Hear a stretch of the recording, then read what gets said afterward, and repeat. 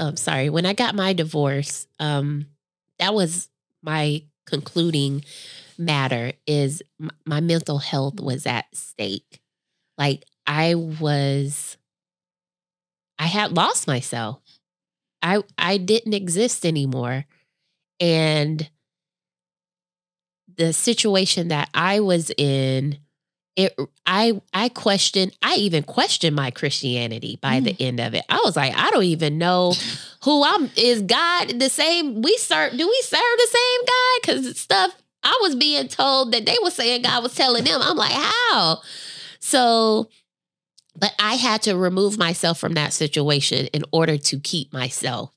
And when I did it, I had women that came to me and told me, oh, you should have waited because this was going to come about and you're going to miss out on this. Yep. And I'm sitting there thinking like, dear woman of God, you don't even know what I was going through. Like, but yet God told you that. Yeah.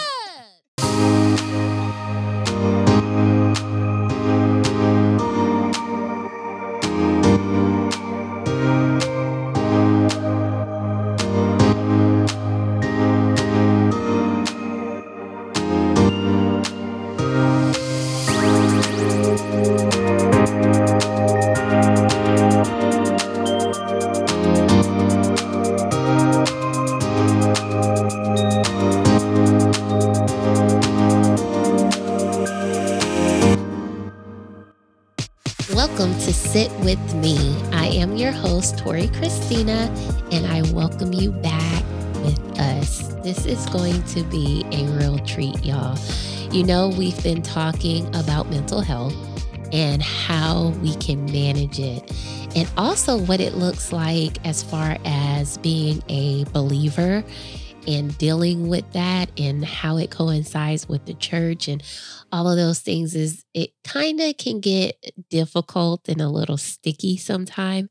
But my guest today is going to shed some light on how she handled her mental health during a very trying time in her life. I don't know what you want me to call it, Terra. This is Terra Denise. Say hello. Hello. You actually described it perfectly. I would not change one thing. That was perfect. Okay. Yeah, because Terra is actually a PK. Can I call you a PK? If they know what PK is. What is a PK? PK, for those of you that don't know, I am a preacher's kid, or more specifically, a pastor's kid. Oh, man. What is that life like? Oh, like, for real, how long we got on this podcast? You don't want to talk about it. PK. Oh, I know, because people probably, because even being just a believer by itself, people expect a lot of us. When you proclaim that you believe the Bible, you believe in, I really try to refrain from using the word Christian. I don't know. That's a personal thing with me because I just feel like it's a label. Yeah. And people like take it as a religion when you say Christian, and it's not a religion. To me, it's a relationship. So I love to say like Bible-based believer or whatever, something like that. But people put a label, like a standard on you, and they don't understand this walk is a process. So I cannot imagine the pressure of being a preacher's kid. And this started at such a young age. Like I recall being, I would say like 10 or 11 and just hanging out with friends and their family. Maybe they had a cookout. Maybe they had a barbecue. Maybe they just going over their house to play cards. And all of a sudden it's like, Pastor Bird's daughter is here. You all put this away, put that away. And it's like, I'm 11, 12 years old. I'm just trying to be with my friends. Right. And even their parents, everyone. And my dad was fairly recognized in the city. Mm-hmm. So once people knew that I was Pastor Bird's daughter, you know, conversation would change, demeanor would change. And I understand the matter of respect, but to be, you know, a preteen, a teenager, it's just very uncomfortable. Right. Where even at that young age, I wanted to hide it. Like, please, I hope they don't know. It's kind of like you're trying, especially at that age, you're finding yourself, period. And so now you have all of these other elements that are kind of shaping you. Yeah. And I, we were raised 2-parent household, regular parents. We laugh, we talk, we joke a lot. My mom and dad, my mom was the stronger disciplinarian, but my dad was one of those fathers where when he said it, it was done. So when I say disciplinarian, I don't recall my dad being very aggressive with us or overly like whooping us. He would say it and it was done. Whereas my mom, wait a minute. We don't whoop. That's why I said I don't recall him whooping. I don't recall that. That didn't happen in the Bird household. You can't whoop your kids these days, honey. They got rights. I was born in the 80s with black parents. We didn't have no rights. We had to go out and get that switch off the tree branch. These kids have rights, honey. They will send you to jail. Talk about a whoop. Right. So my mom, we would try my mom, and she was the one that I recall being more, putting us on punishment, things like that. But my sisters are pretty mild-mannered. Those were I'm in the middle. Okay. There's 3 girls, and I'm the middle child. My older sister, she pretty much walked the straight and narrow. My younger sister, very quiet, very meek. And I was, quote unquote, the wild child. But what I felt, it wasn't I was intentionally trying to be wild. It was just, I was very curious about the world, curious about, certain fashion, certain music. So I would indulge in it. I would want to know more. And instantly it was like, I was different. So I'm stepping into this world that I wasn't really taught just because, and again, I'm trying to be careful not to use certain things like worldly things. I guess some people would call it. It makes sense. Well, you know what? It's actually awesome to hear. Like your father was a pastor. Like they really lived that life. That's what that tells me. Yeah. That your household was real. I tell people because, of course, I was raised around church and pastors. The man that was up in the pulpit was the same man that was in the house. That's beautiful. It is. And I love saying that because it's the truth. Yeah. People give me compliments on my dad. And I'm never in the back of my mind saying, oh, if only they know. I never have to do that because it's accurate. Like this is the same man. And I'm proud to say that. That's awesome. I don't even want to call it unfortunate. The other but side on the of flip it. side of that. Yeah. And my dad, one thing I love about my dad loved music. So like we were raised on, I remember my dad used to play, let me not say that artist. I was going to say R. Kelly, but let's not bring R. Kelly up. But like Jagged Edge. I know. Look what you did. I know. I can't even tell my accurate story. Let's not bring him up. But I remember my dad playing like Jagged Edge or Blackstreet. He used to like Blackstreet. Really? So it's like Babyface. Like it's certain, like we were allowed to listen to music. But my taste or desire in music, expanded to like Notorious Big and Little Kim. And so I'm like, okay, I'm loving this. We were all raised, you hear the cliche of, Saturday mornings, you clean the house, the mom starts playing music, Anita Baker and stuff. That was us. We had a record player and she would play music in the morning. My dad would play music and we would literally like clean or be around the house. So one thing I know, and I see it in my sisters too, is we know music because we were raised like that. So, and it wasn't just church music. Sing? No. Oh, okay. No. Well, you know what? This is what I tell people. So I don't sing, but I know harmony very well because the 3 of us, we had to sing. My dad would go out and preach and he needs a little backup. So my sisters and I naturally have harmony. My family, meaning like my cousins and all that, we all sing. So when we're all together, I can blow because I know how to hold down the alto section. I know how to hold down a tenor section, but don't put the mic in my face. Now I can fake it till I make it. Like, especially I'm a worshiper at heart. Blend in. I'm a worshiper at heart. So when it hit me, I will grab the mic and I will go. That's cool. Every note ain't going to hit, but it's a sweet sound to his ear. Hey, that's all that matters. So I say that to say we weren't just that strict household. Like it wasn't just, John P. Key and, right. There was a balance. Mississippi Mass Choir. It was definitely a balance. However, I wanted to go beyond that. Mm-hmm. You know, I like the beat of Little Kim. I remember I did In Vogue at a talent show, like 4th grade, 5th grade. I did In Vogue. Uh-huh. And we had, me and the girls, we all had like our little outfits together. And I know my sisters don't remember this, but I remember my older sister just giving me like this look when I was practicing my routine for In Vogue. I remember she'll be like, I don't remember that, but it's like things so like that stick out in my mind. I remember one time I tried this different hairstyle where I don't know if they call them balls or knockers, just those hair things with the 2 balls at the end. We call them hair balls.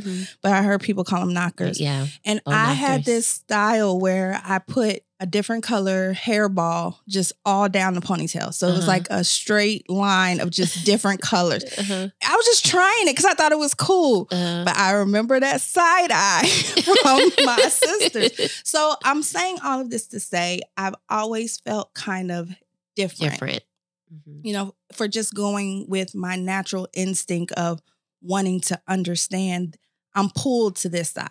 Right. And even, I guess because I'm so grounded in the foundation of a Christian household, even me saying it feels weird. The world was really pulling me where it was just like, I know what I'm supposed to do, but this is very, very appetizing. And I noticed that at a very young age. Wow. That's pretty amazing. It's so funny because on this platform where we're talking about mental health, one of the things I like to highlight is that people that do deal with mental health issues are very special people.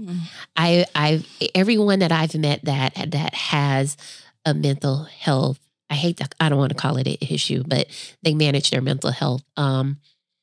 They're very particular, very peculiar. Most are very lovely at heart. We just have this thing that we deal with up here. In your mind. It's this thing that chemical mind. imbalance that a lot of people may not understand. If you don't have it, it's just like having an addiction. If you never had an addiction, you can't understand a person that's dealing with addiction, really and truly. That's good. So when you have a mental health, I gotta find a word to say. Yeah. I don't want to say a mental health issue. We don't want to say issue, but we're going to say issue. You don't want to say issue. I'll just say issue for now until I come up with something. So when you have a mental health issue, if you're dealing with people that don't have one, they don't really get it fully. Yeah. And I can honestly say I didn't really get it fully initially. Me neither. So I was not familiar with the terms introverted or being an introvert or anxiety.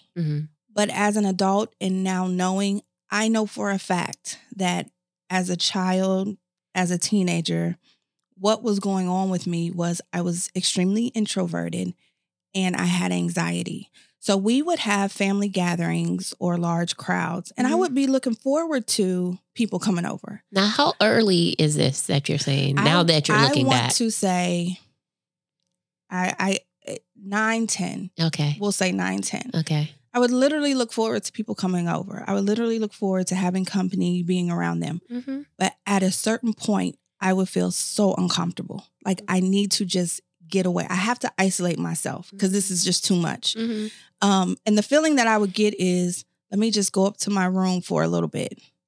And my family would joke with me like, why does Terra always disappear? Like, where did she go? And I would be in my room. Lord knows what I was doing, listening to music. I don't even know what I was doing. But all I remember is that feeling of this is too much. Just people being, and these were people that I was familiar with. This was family. Right. But I just remember feeling like this is too much. And actually, now that I'm talking, I can even go further back to maybe 5 or 6. I would cry around certain people. Really? To the point where my parents were suspicious as to whether or not I had been molested or something just because my anxiety would build up around certain men. Wow. Where I would just cry. I didn't want to be around them. So, and I do recall that. I do recall the feeling. I remember one time my uncle, and I love my uncle so much. I'm not even going to identify which uncle it is. No. Because I love all of my uncles. But I remember my mom telling me my uncle was coming in town. We were going to be going to the airport to pick him up. And I literally, Tori, was having a whole anxiety attack on the way there. At that time, I didn't know But I remember looking up at the sky and praying, Terra, don't cry when you see him. And I know I had to be, because I remember the household that I was in. Yeah. I remember the trip to go pick him up from the airport. Mm-hmm. So that time frame, I had to be 6 or 7. And I remember it was dark outside and I was looking up at the stars, just saying, Terra, don't cry when you see him. Like it took me having to have like a pep talk with myself. Right. Do you still do those pep talks? I still yes, do it. I do. That's why it's like sitting here talking. I'm like, you know what? I remember doing that even younger. Look, I was coping. You were coping already. You were doing the self-talks already. So, wow. Yeah. But I felt like nobody would understand. My mom never got on me for that, meaning when I would bust out crying, like, what is wrong with you? She probably didn't understand it. But it was just one of those things where it's God. like, Terra, it's okay. It's just, and I don't know where it would come from. It was just this overwhelming anxiety. And I was so scared, just scared. But then, of course, back to, getting a little older, I would just go to my room, go somewhere. And it was just an ongoing joke with my family, like Terra just disappeared. And I never thought much about it. So I really didn't come in tune with it until like my early 20s. And that's when, as you said at the beginning of the podcast, like there was an experience or there was, something, I forget the word that you used, but something happened that kind of. Well, I think that's what happens. What I wanted to speak on, people, I've read so much stuff on mental health, and one of the things that I've explored as well is being highly sensitive. So anxiety and being a highly sensitive person, or being and I've done some research on being an empath. That means like you take on the energy of other people. And so I think that that's definitely something that you probably have dealt with and maybe something that you would want to explore a little more just to expand your mindset on who you are. Because that's what I had to do, is I had to really reach in and see how I was dealing with people in different situations. And I know that I'm very highly sensitive. I am an empath, but if there's some negative connotations to being an empath, I don't know why, but it's not a bad thing. It really isn't a bad thing when you're conscious of who you are and how to control it. I remember just going off of what you're saying. I remember seeing the movie The Secret Life of Bees with Queen Latifah. I never saw that. And Alicia Keys. It was like 4 sisters, maybe 4 sisters. And there was one particular sister, I forget her name. They were all names of, I think, the month, like April, June, May. And there was one particular sister where she would take on everything that had happened in her family, everything that had happened with her sisters. And she was carrying that. So she was highly sensitive, a lot of anxiety. I don't want to tell you the movie, but it just shows. I was still watching. Just the mental, just instability that was going on with her. And I connected with her. Really? So, because that was my first time seeing it. And I always thought about that movie like, I know what she's going through. It's like something happens and you carry that. Right. And you just, it becomes to the point where only someone else that experiences mental health can understand. Exactly. It's if you don't know what that feels like, what I'm saying is not going to connect. But if you know, it's almost like that's me. And that's what this platform is for. Sit with me is to have people in this chair and people get to hear these stories. And if they have not recognized that there is an issue with them, or if even not an issue, there's something different, there's something peculiar, and you just haven't figured it out, keep listening in so that you can get the help that you need, so that you understand that you're not alone, you're not an alien, Even though sometimes we do be feeling like aliens, because I just be like, everybody else off. It ain't me. That's what I said. Or I say, I'm the weird one. You all can be normal, because I just know that I'm not like y'all.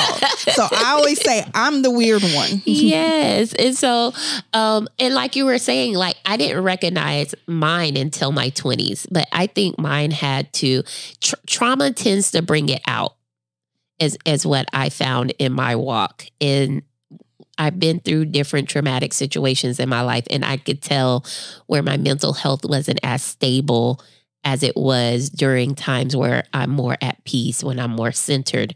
So trauma kind of brings that on. So when I was in my 20s, that's like I moved here to Palm Beach, and I'm from a very small town. I'm from Palaca. There's nothing in Palaca. It's the complete country. I didn't even know like strip clubs were a real thing. When I moved here, I was in culture shock, okay?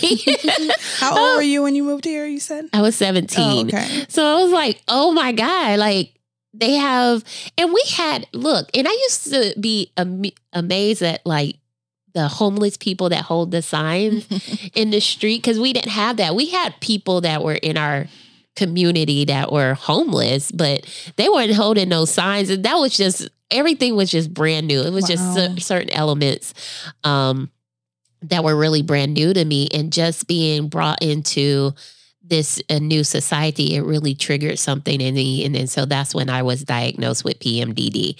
And it's something that I've always, it's like you've always had that, but we couldn't put a name to it, because who was going to tell us? Who was going to tell us? Like, and I do, I want you to continue, but I do want to note how amazing this platform is, because not only are we in the position, who are we going to tell? And not to play victim, but as Black women, we face this a lot, where we're feeling this, we know something's going on, but what are we, we're going to get labeled again as, oh, you're just, so it's like you don't. Overly sensitive, emotional. Yes. Like, I don't know how many times I've been called crazy. Like, that's so insulting. Like, I am not crazy. This is real for me. This is a real thing. This is my life. This is something that I daily have to manage. Right. So that I don't get crazy. Like, you don't even see crazy. You don't. No, put a camera in a room with me while I'm by myself. You should have seen me yesterday. I text my friend. She has the same thing as I do. And I told her, I said, the level of conversations I have with myself to manage my mental health is like, Tori, you don't have to do that. You don't have to do that right now, because what mine does, it creates, it makes me to be very impulsive.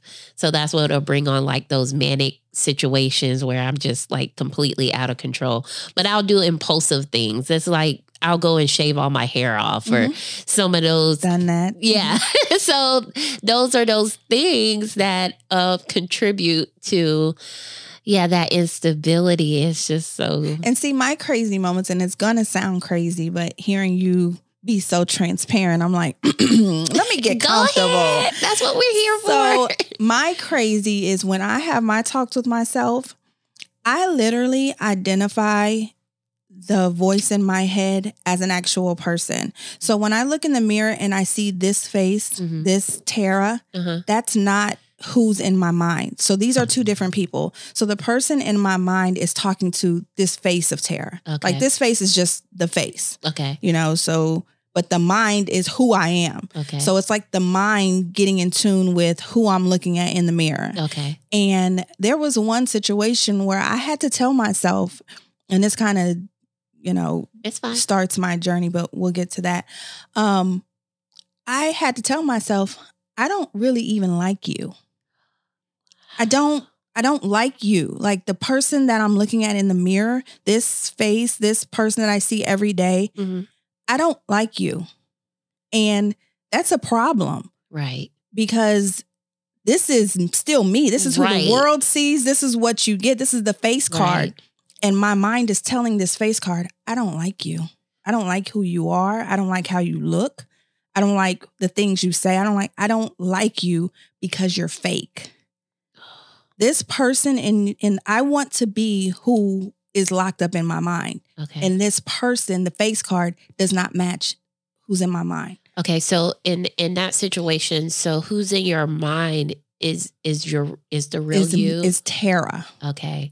But then you're presenting exactly a different person. You have a mask. Exactly. Okay. So talk about how all of that came about. So to kind of speed the story along, we talked about in the beginning how I was a PK, a pastor's daughter, right. Pastor's kid.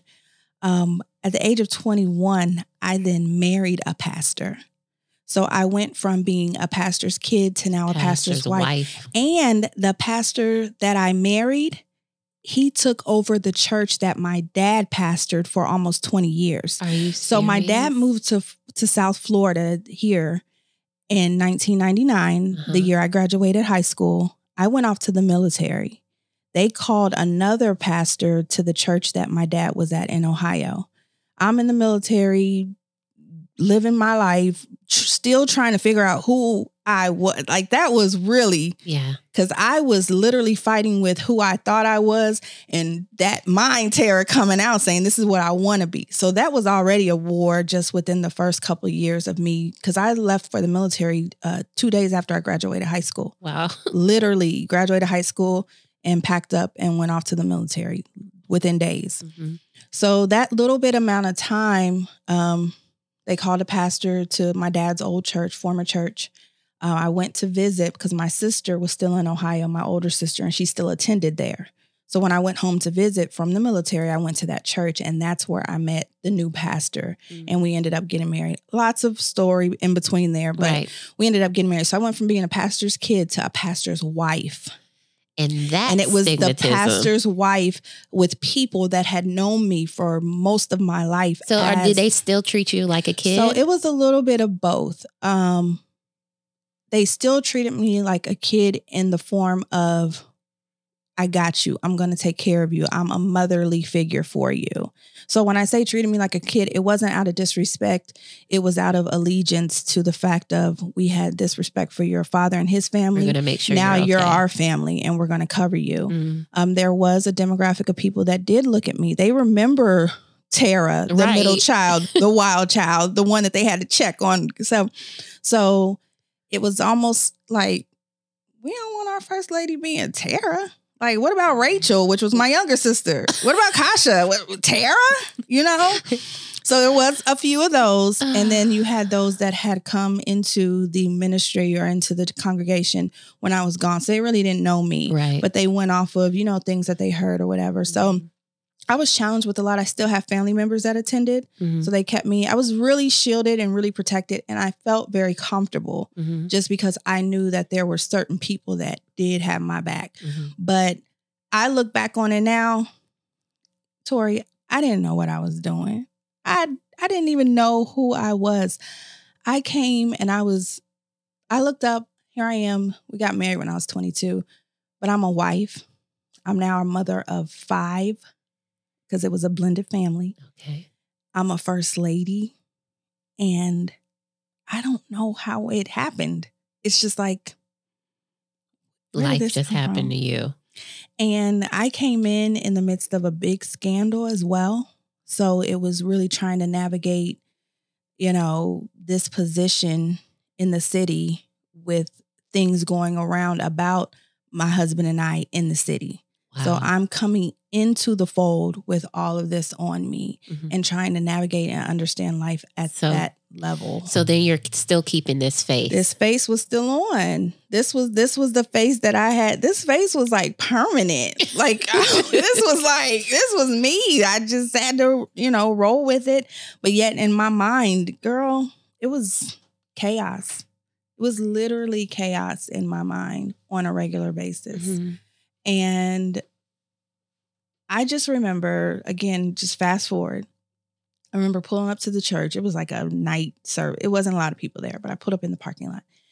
And the Holy Spirit said, call your sister. Now, I was never close to either one of my sisters. We loved them. My younger sister and I are only 18 months apart, but we're very different in terms of personality. And with her, I was just her protector. I didn't gain a relationship with her. I didn't form a relationship with her. I just knew I had to protect her. Mm-hmm. So we ain't got to be friends. We ain't got to hang out. We ain't got to talk. But if you have an issue, call me and it's on. Like that was like my baby. Mm-hmm. But as far as like a sisterly relationship, we didn't have that. And then my older sister, our personalities are very different. Mm-hmm. I love you, Kasha. It's much better now. But at that time, it wasn't. But the Holy Spirit said, call your sister, my older sister. Uh-huh. And keep in mind, I never told my family anything that I didn't have a relationship with my family while I was married. And it wasn't anything that was forced on me that, don't talk to your family. Right. I just didn't connect with, I knew that they knew me. Uh-huh. And I wanted people that knew me, I didn't want them in this me space. Mm-hmm. It's like, I need you to just go with where I am now in life. Don't worry about this ain't you at all. This ain't you, girl. I'm just roll with where. Just let me do what I'm doing. Yeah, this is working for me right now. This is working for me right now. Let's just do it. Because if we start unfolding and unmasking and these layers start coming off, I can't handle it. It's like I can't handle it. So I stayed away. But at this, I don't even know if I would call it a breaking point. I just knew I needed to call my sister. And in the midst of the conversation with my sister, I began really, really sharing with her what I was going through mentally and that I can't do this. So she suggested that I come to Florida and just stay with her. She had just gotten a townhouse. She said, you and the girls just stay here for a little bit. I was working there, but it wasn't no thing for me to just leave because I just needed to. It was just too much. So I ended up coming to Florida in 2008. I was married in 2002, 2003. I forget which one. But in 2008, I did. I don't remember. I think I got married in 2002. Don't worry about it. It was 02 or 03. Okay. But in 2008. We know it was cloudy. It's a bit foggy for me. That's one of those areas in my life where it's like. But in 2008, I came to Florida and stayed with my sister. But the release didn't come. Okay. A lot of times we think that if we just go to a new location or a new area or new surroundings, everything is just white clean, deal with yourself. It's still the same thing. Yeah. Because it actually became worse because exactly I had to deal with myself and I wasn't ready. And my dad even gave me some wisdom when I was down here. I came down here, but I didn't clean up what I left. So I just ran. Yeah. And he just explained, you really need to clean up what you left. Yeah. If you're not going to be with your husband, then you guys need to establish that. If you are, then you don't need to be down here. You need to be working it out. Like the separation type thing. I'm not saying that I disagree when couples separate, but you have to have a plan in that separation. Because if you just say, oh, we're separating and there's no... You can forget about it. It's not... And that's what was happening. It was no plan. So my dad was just trying to say, if you're separated, okay, but what's the plan? Like, what are you working toward? Resolution or divorce? Like what... So I ended up coming back. I was only here for a few months. End up coming back and we did separate in the steps toward divorce. Mm-hmm. It was... So I ended up getting my own place when I went back to Ohio. And long story short, moving up, we did eventually get a divorce in 2010. Mm-hmm. And I realized that I had built an entire identity with this man to the point where without him, I don't even know. I don't know who I am. I don't know what I'm supposed to be doing. The voice that I once had is gone. So now, again, it's this person I'm looking at that I don't know who she is. Right. I don't know what to do with her because when people see her, they see everything that used to come with me, the husband, the church, the prestige, the notoriety. And you're not that anymore. I'm not that. And or you were never that. I was honestly never that, Tori. I honestly was never that. So it literally... I started to have the worst mental breakdown that I can. The cherry on top was when he began a relationship with someone else, because that's when and we had already been divorced. Mm-hmm. So it was over. It wasn't no scandal and no affair. The divorce papers were signed, mm-hmm. and he began dating someone. one thing that I can say that he did out of respect is once we had a divorce, because we have children together, once we got the divorce, he still maintained a lifestyle where we worked very well as co-parents, and even very well as far as just things that he needed. He trusted me because I was his wife. So I remember like medically he needed some things and I was there with him. And because that was such a fragile place for me, I think I misunderstood to where, yes, we're divorced, we're no longer together, but we're still. Yeah, you're still doing wife duty. Yes. Yeah. I hadn't let go of just that. And it wasn't until he actually moved on and it was like solidified in my mind, it's really over. And whatever from childhood up to that point, everything crumbled to where, honestly, what I felt, Tori, is that I had made a mess of my life now, because I have here I am. I think at this point I must have been close to 30 years old. Yeah.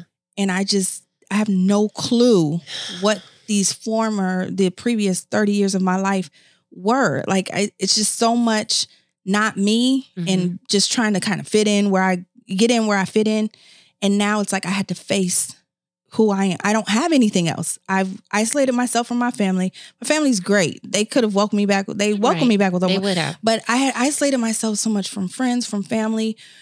This man was my identity. This family, this church, these were all who I was. And now without it, I was left to deal with me, and it became too much. I said on my last show that sometimes within the body of Christ, because like I said, is there expectation to be perfect?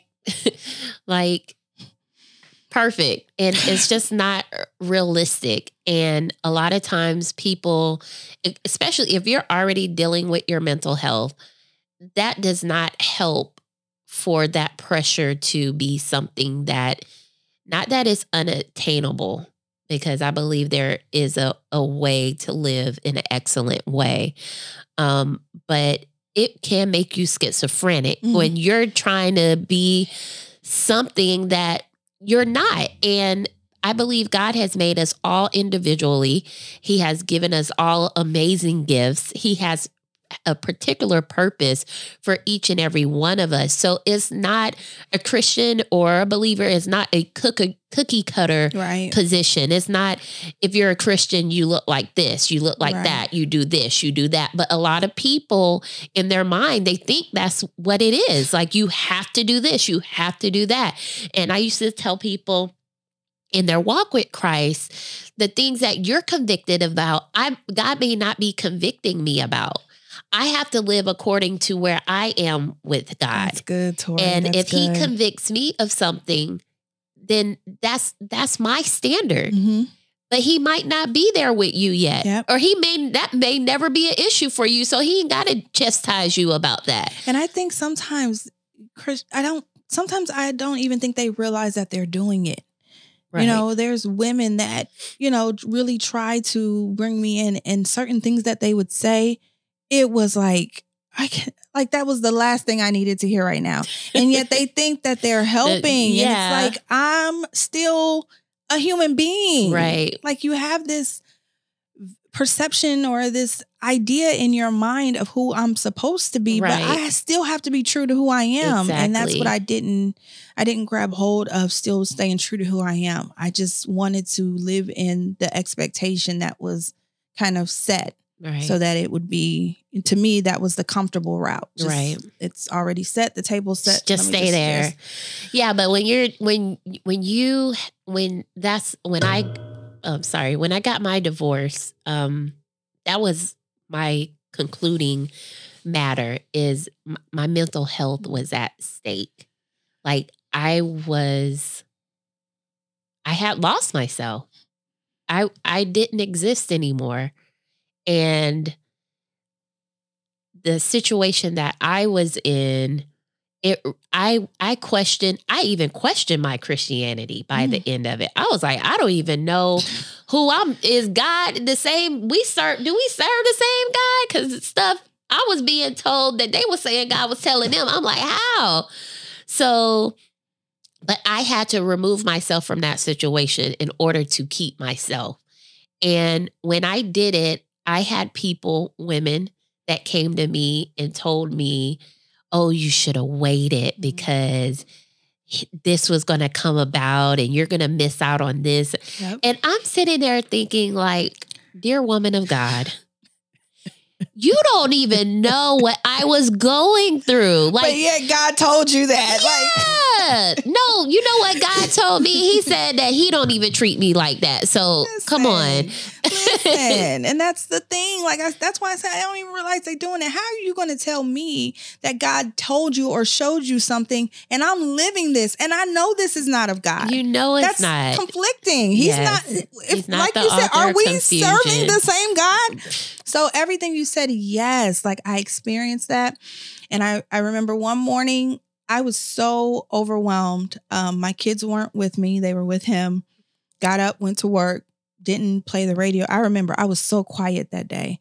Just got up, didn't have anybody to talk to. So I got ready for work, got in the car, didn't listen to the radio. It was just quiet. And I got to work. And my job at the time was, like when you're on the phone, like customer service, but you're on the phones. Mm-hmm. And so like there was a greeting that we had, like, blah, blah, blah, blah. My name is Terra. How can I help you? Like whatever our script was, that would have been the first thing. Like when I came in, I didn't even say good morning to anybody. That script would have been my first time talking that day. Mm-hmm. So I logged in, turned my mic on, put my headset in. We're ready to start the day. I knew I was overwhelmed, but I didn't know. I opened my mouth to say my script and I said, good morning. And I just started screaming. Like I couldn't, really? I was just, So of course people around me like, Tori, I don't even know what happened. It was like, I opened my mouth and everything came out. And Jesus. I felt like I was going crazy. They were trying to calm me down. They ended up having to take me into a room. Thank the Lord. It was like, she was like the director of our department. I hadn't even seen this lady before. And she knelt down. God will send. And she knew exactly what was going on with me. I never had 2 words with this lady. I wish I really knew her position, but they had to pull her in. And she just talked me through it. The stuff she was saying was so on point, to a point where I could at least be calm. Mm-hmm. I was still I wasn't right. So, they ended up taking me to a hospital. Like that's how bad it was. Mm-hmm. And, they ask you certain questions, go through certain tests. So one thing that they always ask is, are you suicidal or have you had suicidal thoughts? I never had suicidal thoughts. The thing that I wanted to do and that I just was trying to figure out how to do, I didn't have suicidal thoughts because I couldn't handle the thought of leaving my children. Mm-hmm. So I wanted to take my 2 girls at the time. I think that they were maybe 9 and 7. I wanted to take my girls and just drive. If we ran out of gas, if we ran out of food, if we ran out of money, we were just going to figure it out as long as my girls were with me. I don't know how it was going to happen. Mm-hmm. I don't know what we were going to do. I don't know where we were going to go. I just wanted to get away with my girls. I just needed them with me. And then whatever happens, happens. And of course, if you think of that big picture, oh, Terra, that's dangerous. How are you going to eat? How are you going to survive? How are you going to pretty much be homeless? I didn't care. To me, being homeless and destitute with my daughters was better than the life that I was living. So I think me explaining that being my thoughts, it was enough to get me admitted. Mm-hmm. And next thing I know, I was in the psychiatric ward of a veteran hospital. How long were you there? I was there 4 days, 3 or 4 days. Mm-hmm. I was able to talk to my mother. My mother is just such a gentle spirit at her core. Mm-hmm. So the voice of a mother is always very soothing if you have the type of mother that really takes that role and position as a mother seriously. My mother has just a certain tone where it automatically can calm me. Mm-hmm. But she was very scared and very confused because this is a side that she hadn't even seen or dealt with. She just wanted to make sure I was okay. Mm-hmm. My father actually was the key to unlocking what I needed. But I can honestly say that my dad couldn't quite wrap his mind around what I was experiencing. Mhm. What my dad needed me to know is who I was. He reminded me, and I'm going to get emotional because I just lost her, but he reminded me of my grandmother, who she was and what she endured. My grandmother endured so much, and she had 5 kids. He said, that's your stock. You come from that. He was just naming family members that I'm their bloodline. Like, Terry, you are strong. You come from good stock. Like, this is not us. We can take authority over this. And I just hadn't had anybody speak to me in that way. And the minute he did, and that's why I appreciate my dad, because I'll admit, it wasn't a comforting conversation. It was like, girl, it's a hard conversation. You know who you are. Yeah. But I needed that. Right. And I was so vulnerable and so sensitive, and I was so scared to talk to him. But he said what was necessary, and it clicked, and I knew I wasn't supposed to be there.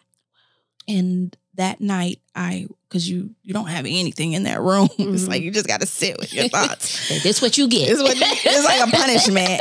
But I remember writing down, really, because he mentioned the word purpose in that conversation too. So once he said that word purpose, something resonated in me. And really, when I get out of here, I need to chase I need to understand why I'm here. And I liken it to a big, like, I don't know, rubber band, snowball, whatever you want to say. Something had developed into a big ball. And I needed to begin to roll it back to see what the root of it is. So right now we have this big mess that I'm dealing with that I feel in my mind. But I need to backtrack it and kind of just keep unraveling. And it took a long time to really get to, okay, this is where it started. And this is where the snowball began. And at the center of doing that, the Holy Spirit dropped in my spirit, you are a lady. And lady meaning LADY, love and define yourself. Because I tried to find love and identity in so many different places. Yes. So many different things. Yes. Where it literally starts with you being who God created in his image. The scripture even says, love your neighbor as yourself. You can't love someone until you first recognize and identify. So that's what he's first saying. People automatically think, oh, you're supposed to love other people. And you are, but you only can love other people out of the measure that you love yourself. And remember, I said, when I looked in the mirror, I couldn't stand that face card. I don't like her. So I had to begin to get back in tune with loving myself so that I could give that love. I could receive that love. I could identify who I am first so that nobody can try to tell me who I am. Right. God has told me who I am, and I know who I am. Right. So it's really just standing on that confirmation and foundation, and from that, rising from the ashes.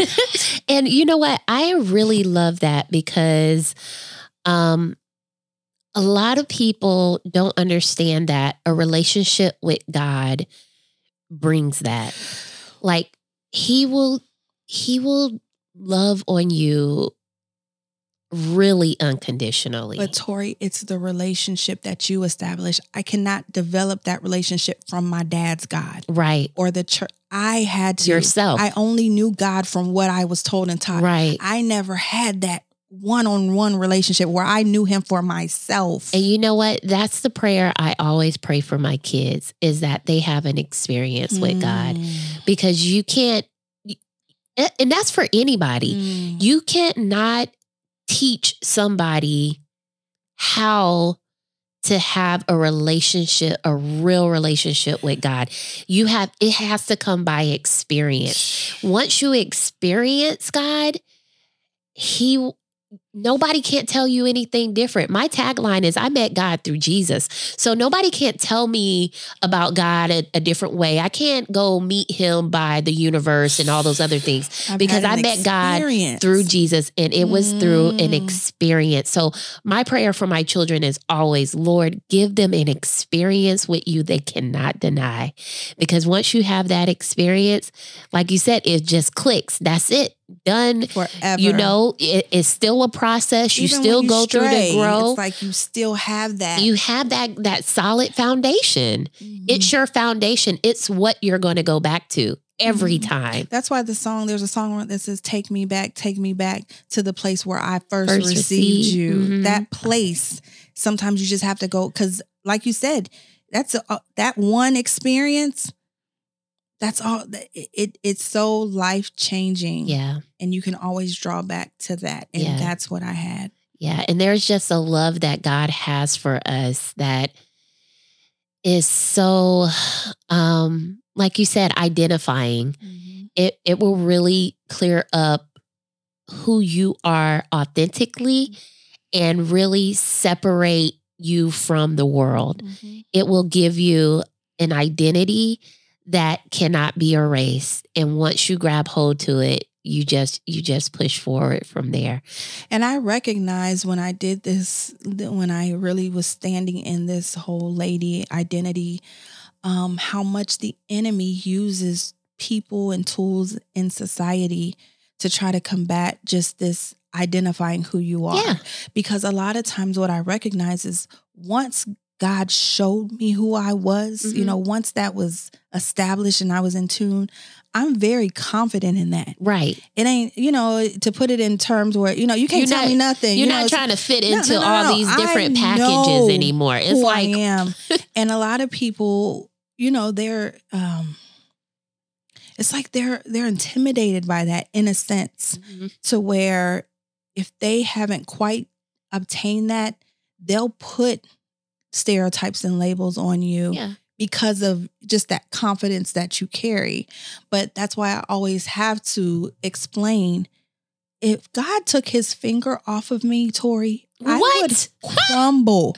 This confidence is only because of who I belong. Like he has given me this.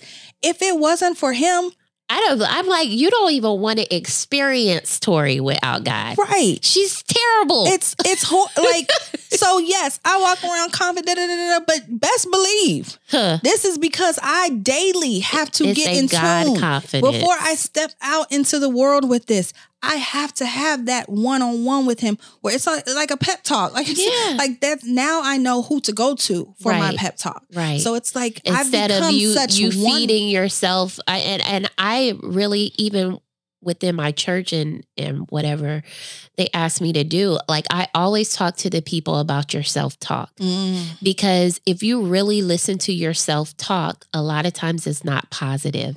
And so you have to constantly combat it with the word of God and the truth of who God says that you are. Because it was probably a couple of weeks ago, like when I was going through one of my phases, and I said to myself, I'm so sad. I just said that. I was just like, I'm so sad. And then I turned around and was like, you are not so sad. Good, Tori. You are not so sad. But myself, that voice wanted me to believe that that's who I am. Like you're just sad and you're always going through these emotional changes. And yes, I know I deal with my mental health, but I'm managing it. And so in managing it, you have to speak back to those voices because they're really just subconscious thoughts that have been caught up in there that you have to train and replace. And I'm glad you said it, Tori. That is such a good point because you're not saying that you don't still go through your mental health challenges. Right. You have just developed ways to kind of navigate your way. Exactly. Because a lot of time people God has given us authority. I can speak to any part of my body, particularly my mind, and tell my mind, you're going to line up with the word of God because this is what the word of God says. Right. But it doesn't mean that sometimes I don't have my experiences. Right. So I don't allow it to Like I know, especially since, and I hate using COVID as an excuse, but COVID was a really tough time. For mental health. Yeah. If you know, you know. Right. But it was tough. Yes. And that was when I really realized, Terra, if you didn't have it in you during COVID, you were stuck because churches were closed. You got your, Zoom and streaming services. But if you didn't have that stuff in you to speak to these episodes and you were having a tough time because it just wasn't there. Yes, you can listen to a streaming service all day, but come on. If you didn't have it in you. I need it to be. I've told people for years, church is my AA meeting, okay? Listen. That is my therapy. That's where I go. And I call it a gas station. That's where I get my fuel. And I need it. I go on empty if I don't have it. So imagine that time frame of and I was very hard on myself. You're out here proclaiming and preaching the word, preaching the gospel to people. And the minute the so-called world shuts down, what were you operating off of? What were you doing before? Right. So I was very hard on myself to where it was like, Terra, you need to steal away. Yeah. And really get back into take me back. Take me back, dear Lord. And so a lot of 2020 was just me saying, wow, it was self-reflection. Yeah. Wow. Yeah. I just made a post last night because I was up and I was studying my word. And I was like, this is so great that I'm back here again. Thank you, Lord. You know what I'm saying? Like, Lord. I remember being in such a great place with the Lord and being so locked in. And I'm finally back there consistently. And that place is so, I know. And just knowing God is so faithful. Yes, he is so faithful. I said God is faithful and we're full of faith. Despite the many things. He right there. Every time. So that's beautiful. I'm glad that you were able to even recognize that. Like, I found my way back. I was so happy. Congratulations. Thank you. So is Lady an organization? Yes. Okay. So what happened, and again, I have to kind of hesitate sometimes because like you said, when you hear yourself speak, a lot of times I make a lot of excuses. I'm always saying, well, it will be this, but I make a lot of excuses. So I'm going to try not to make excuses, but Lady was kind of organized and formed in my transition of leaving Cincinnati, Ohio, and coming to South Florida. It was solidified and become official in South Florida, but my network and my marketing stuff was still more centered to Cincinnati, Ohio, because I had developed those relationships and those connections. I get it. So it was almost as if the organization was here in Florida, but I was using my resources were in Ohio. Okay. And God showed me, I moved you to this location for a reason. Right. Your purpose isn't just locked in Cincinnati, Ohio, So I began attempting to build relationships and network here. But again, when you place God at the center, you think you have an idea of what you want something to do in the direction you want it to go. And I literally heard the voice of the Lord instruct me that I have called you to be a worshiper first. I'm always a worshiper. My second assignment is being a mom. And during the time that I was operating in Lady, I realized that I was neglecting my second assignment. Yes, God put purpose in my life and I can operate and do Lady, but I have to remember that He called me to be a worshiper and He called me to be a mother. He has given me these two young girls and I am their mom, but yet I was neglecting certain things with them because I was focused on this quote unquote, this purpose that I thought. Right. So He had to remind me, you could still operate and do all of these things. I've called you to do it, but I was neglecting my role as a mother. So I began to focus. They were in a very impressionable age as well. We had just gone through the transition from Ohio. I had just gone through my divorce. Right. I had been in a mental hospital and I had never taken the time to really sit with my children to really identify, recognize, and listen to them on what they're feeling right now. And long story short, they needed me. So I don't want to say I was still active in the organization, but motherhood took over. And I'm not ashamed to say that. Not at all. Developed those years. I got so close to my kids. And again, it was still a part of Lady. I identified myself as this is the part of my life right now where I need to.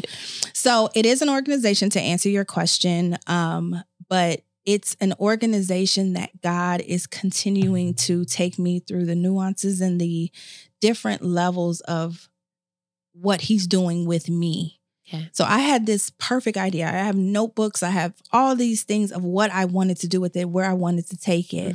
But every time I attempt to go, I always go back where the Lord says, you're not ready yet.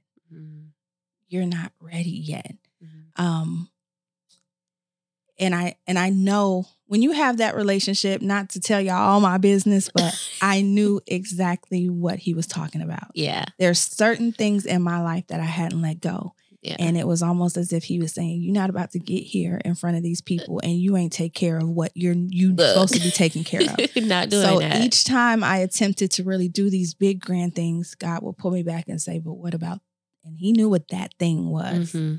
And so it took a couple years of really freeing myself from certain things that were holding me back from really walking in my purpose genuinely, you know, because people get up here and do a lot of things. Right. And I'm not saying I need to be perfect. Like, don't misunderstand me. But like I think you said earlier, people's convictions are different. Right. And this certain conviction, it had me to the point where I was not comfortable leading a women's organization, doing some of the things that I was doing in my life. So I had to clean that up. I totally understand. I stepped down from ministry when I knew I wasn't right. And I was actually, the leadership that I was under was like, no, you'll get through it. I'm going through. Yes, and all I said was, I just need to sit down for a little while and I don't want to serve like this. You'll be okay. No, these literal words, you're not a punk. Don't punk out. Goodness. What? Men and women of God, we have to do better. Let us pray. We have to do better. Like I needed people. And then also, I think when we get involved with anything, like you're saying, you have to have that self-identity and you have to know yourself to know what your boundaries and limits are.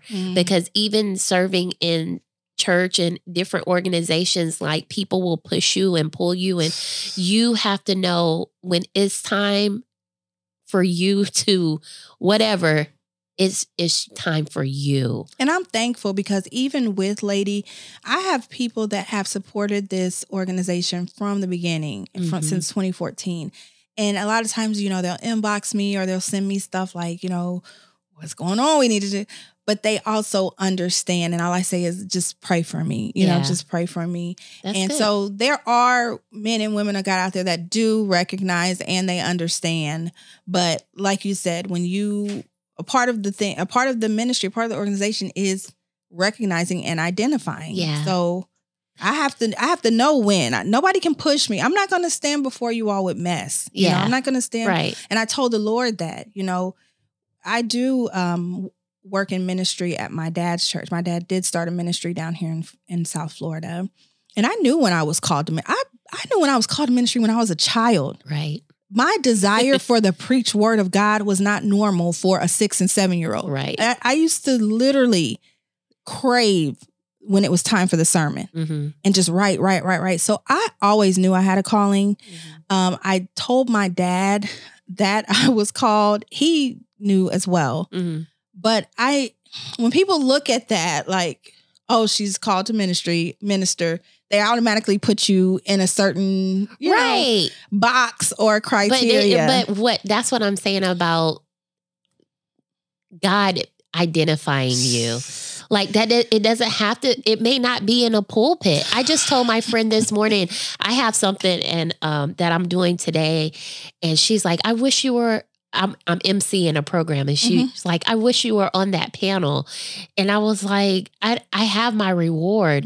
When you're doing the Lord's work, people, I know they can't identify exactly what I do because I do a lot and I've done a lot and I've supported a lot and I've helped foundations of many different things and organizations, and people don't see that, but I'm doing God's work. What God has instructed exactly. you to do. And so it's still walking in your calling, just not in the form ministry. of exactly. And so I say that to say there's times within our ministry, within our church, where my dad will ask me he trusts me before his people. And I always say, yes. oh, I appreciate that because he trusts me. And I always take myself through this process of just total cleansing. Like, Lord, just purify me because yes. I don't want to get before your people right. with mess. And I need you, Lord, because, girl, I can prepare a whole sermon, but if God don't put his oil on it, listen, them people will sit there like, it just went right. Oh, I was just up there talking. It went on, I don't want to just be talking. Yeah, never. So that's how I know. And then when I do get those, it's so natural. Like, I'm never going to deny my calling. I don't care what people say about me. I don't care what people think about me. I know that I am called because this thing is, it runs through my veins. Right. It's like a faucet. You can't turn it off. But for the called, we are challenged on a whole different level. And that, folks, ladies and gentlemen, that's where Terra is continuing to I'm going to get it right. Yeah. Though. I'm going to get it. I'm not going to give up. But what I've told people is that, the scripture says many are called, but few are chosen.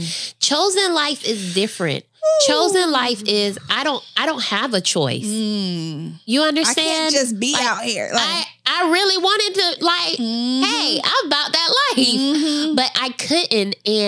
And when you are chosen, you have to submit your will to God's will, or you will be a disaster. On top of the mental health challenges. Right. Listen, Tori, this platform is amazing. Thank you. Because you are a voice for that thing that a lot of us experience, but we don't have the words. We don't have the words. Yeah. So yes, it is. It's that, Lord, I am terrified of submission because I know what comes with it. There's a song that I love, I Give Myself Away.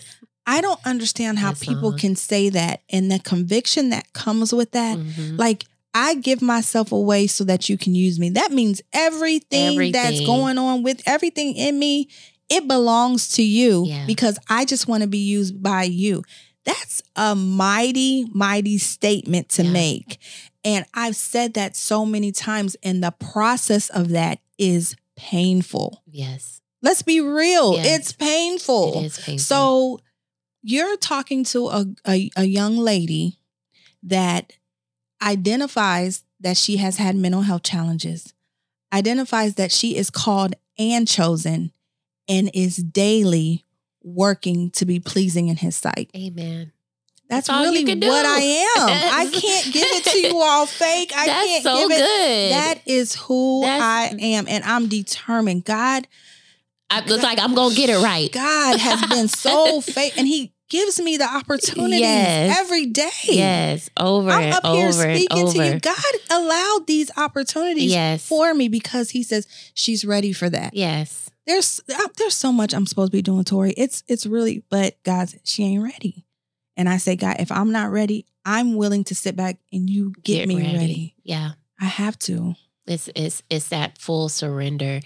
And it is a process. I mean, it just is a process. But God loves us all the way through it. He are does. his beloved daughters. Yes. I said, you know what? I be like, the Bible say he married to the backslider. So he ain't giving up on me. He will leave the 99 and go after that one. I am that one. Because he know when I open my mouth for him, I believe God. I have really come to a place where I understand that I am a person of faith. And I really believe God. And then my thing is just that authority. I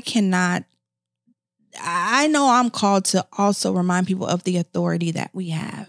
Like sickness, ailments, those things are going to happen, but we have to understand by his stripes we're healed. We were healed on the cross. We were already healed. It's just a matter of walking in the healing. Right. And even if people do still experience, you're still declare yourself healed. Right. I'm already healed, even in my mind. Right. And so it's really just activating that authority and being able to speak to certain things and walk in it. Right. Even if you don't see it, I still walk in it. Right. You know?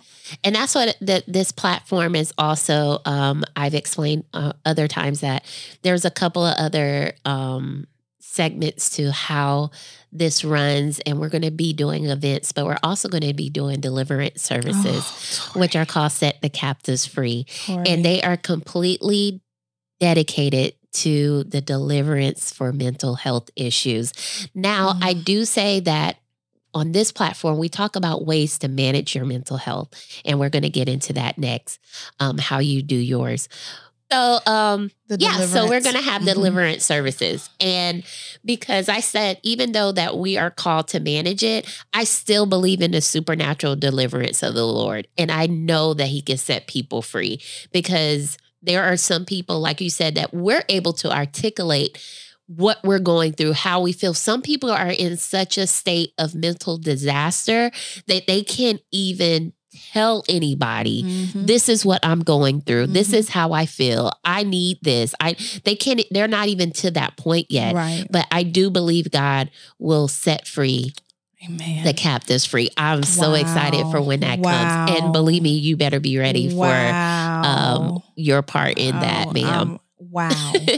I'm praying now, because that is powerful. It's going to be, and I just, the reason why I know God is going to do it, because the expectancy is going to be in the atmosphere, and God is not a man that he should lie. And when we come to him with that, let me just touch the hem of his garment. You understand? He's going to release it. I really believe that. You point that out, and I still want you to carry on with what you're saying. But God, the Holy Spirit put that into my spirit a couple weeks ago. And the reason why is because dealing with mental health challenges, there are periods in time where you just need to isolate yourself. You need to isolate. People are calling on you. People want you to do certain things, but you have to isolate yourself for a purpose. When it came to the woman with the issue of blood touching the hem of his garments, there were many people after Jesus. Like, the disciples were literally having to push people away. Jesus was already going to a specific assignment. There was a 12-year-old girl that he was supposed to, that's where he was going. So all these people pulling on him and stuff, he had an assignment and he was focused. So I said, if God, and in the minute the woman touched in, that's when he knew I need to turn my attention to her.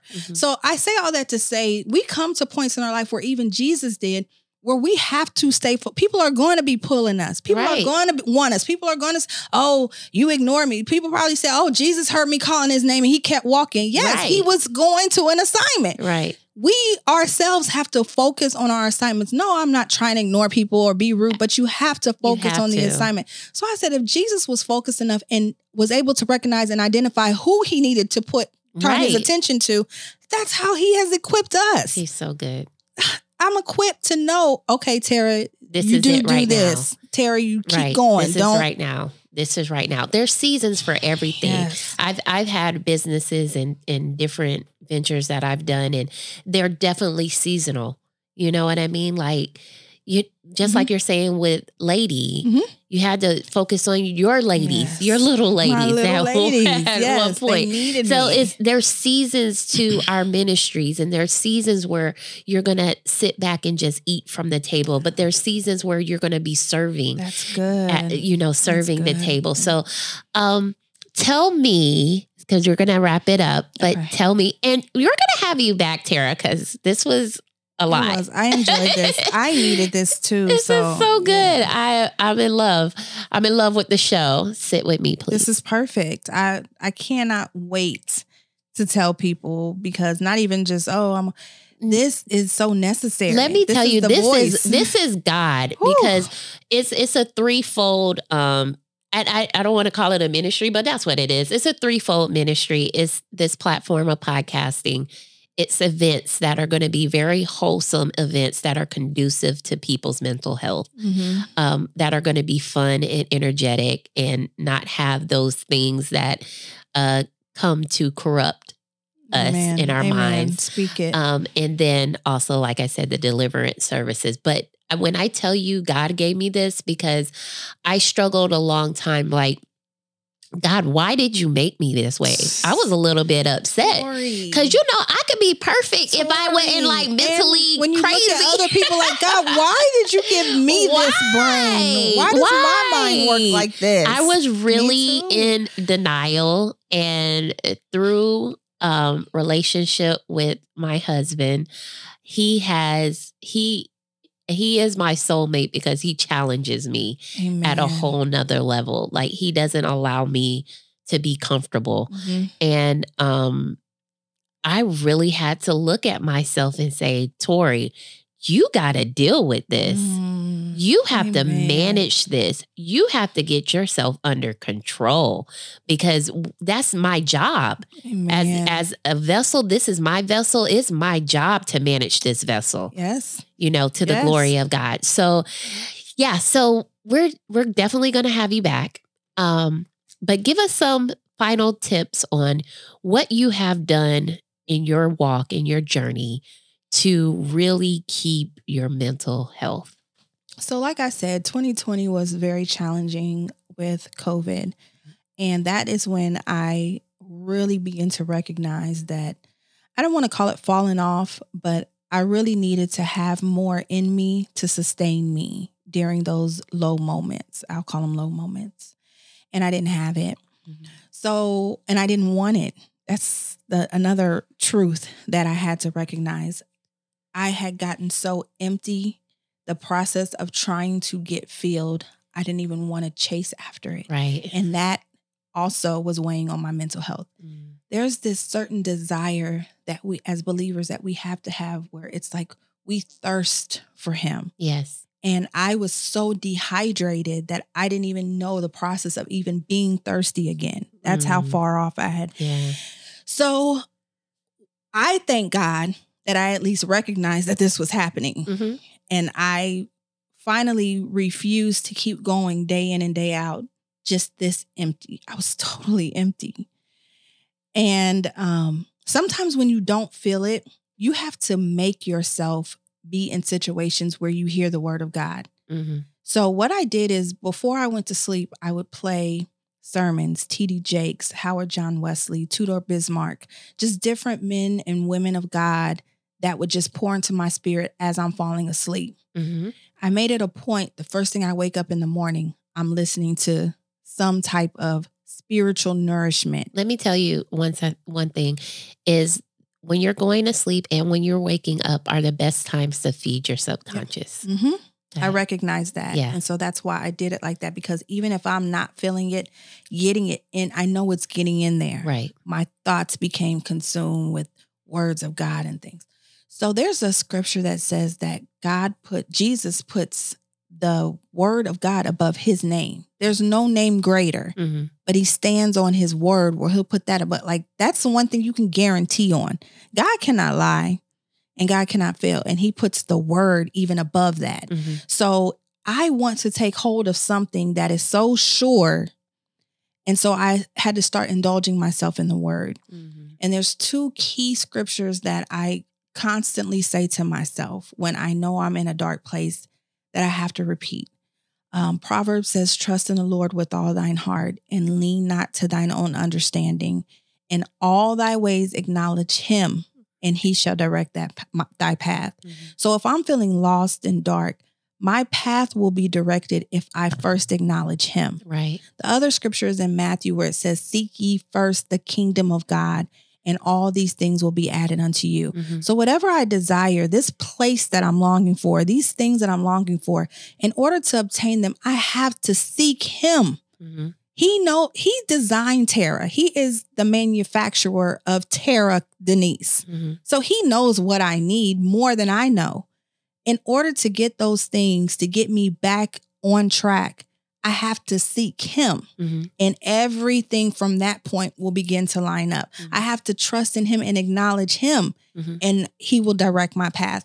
So it's become, what I have to do is an intentional, targeted approach of chasing after Christ. Mm-hmm.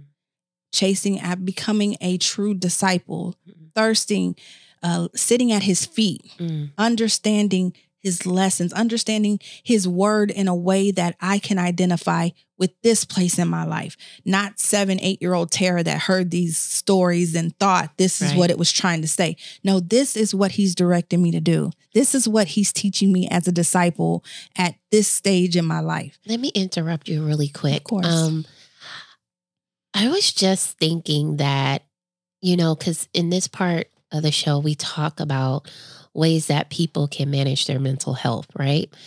And people have named like different ways, meditation, like different things they do, like whatever. And I actually practice some of those things, just soothing exercises.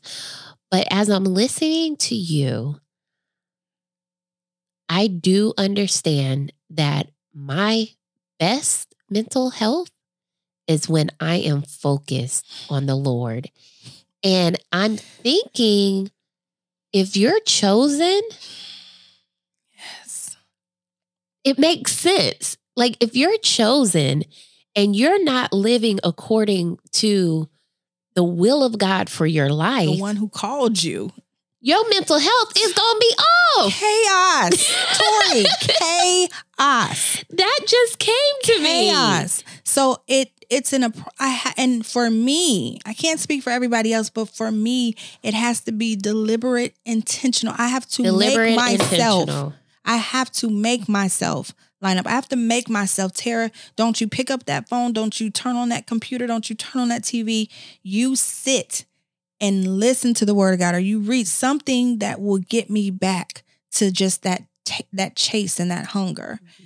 And that's the process. Now, we also have to recognize when you do that, the enemy is real. And that's a whole nother layer that we really didn't speak on. But the devil is real. And the devil knows us based on our weaknesses. So T.D. Jakes has a sermon, and I forget the name of it, but he really highlights just how tricky and how cunning the enemy is. And we give him the tools to work with.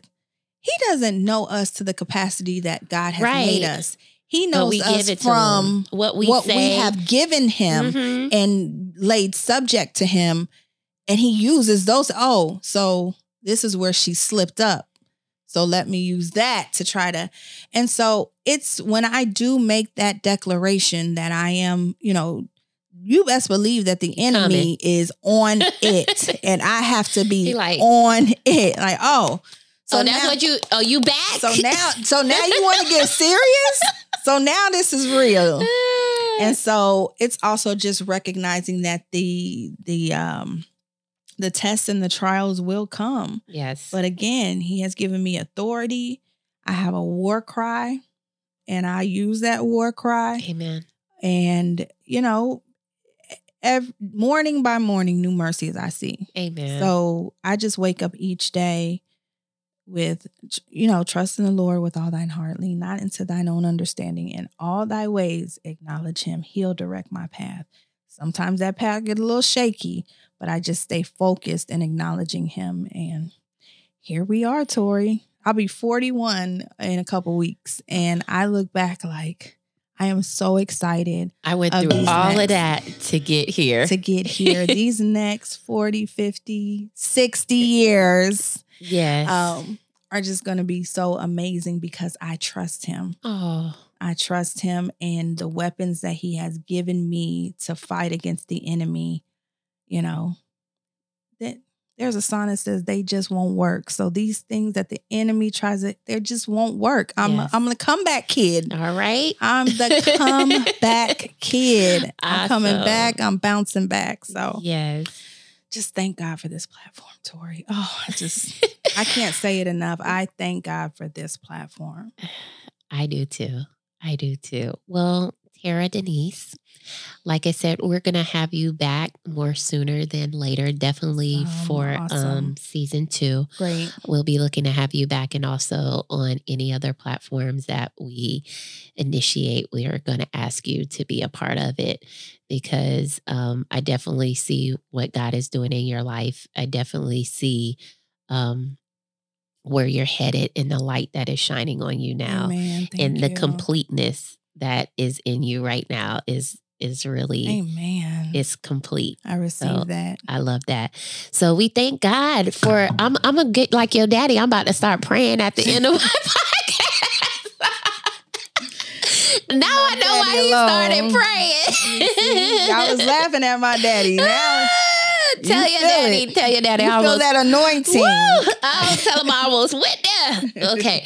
But you guys, please continue to listen in to this podcast. Sit with me with Tori Christina. My guest today, Terra Denise. We thank you for being here. And y'all look out for her. Follow her on Instagram. What is your Instagram? My Instagram is handle? Terra, TERRA _she_writes, because I do write, and stay tuned for that. Yay. We got a writer on our hands. And then my Facebook is simply Terra Denise. All right, cool. So you guys will talk again. Manage your mental health.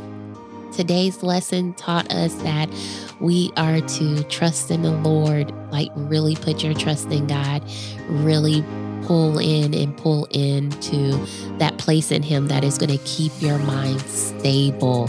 He will give you a sober mind. He really will. He's done it for both of us. He will give you a sober mind. You guys stay tuned, and thank you for sitting with me.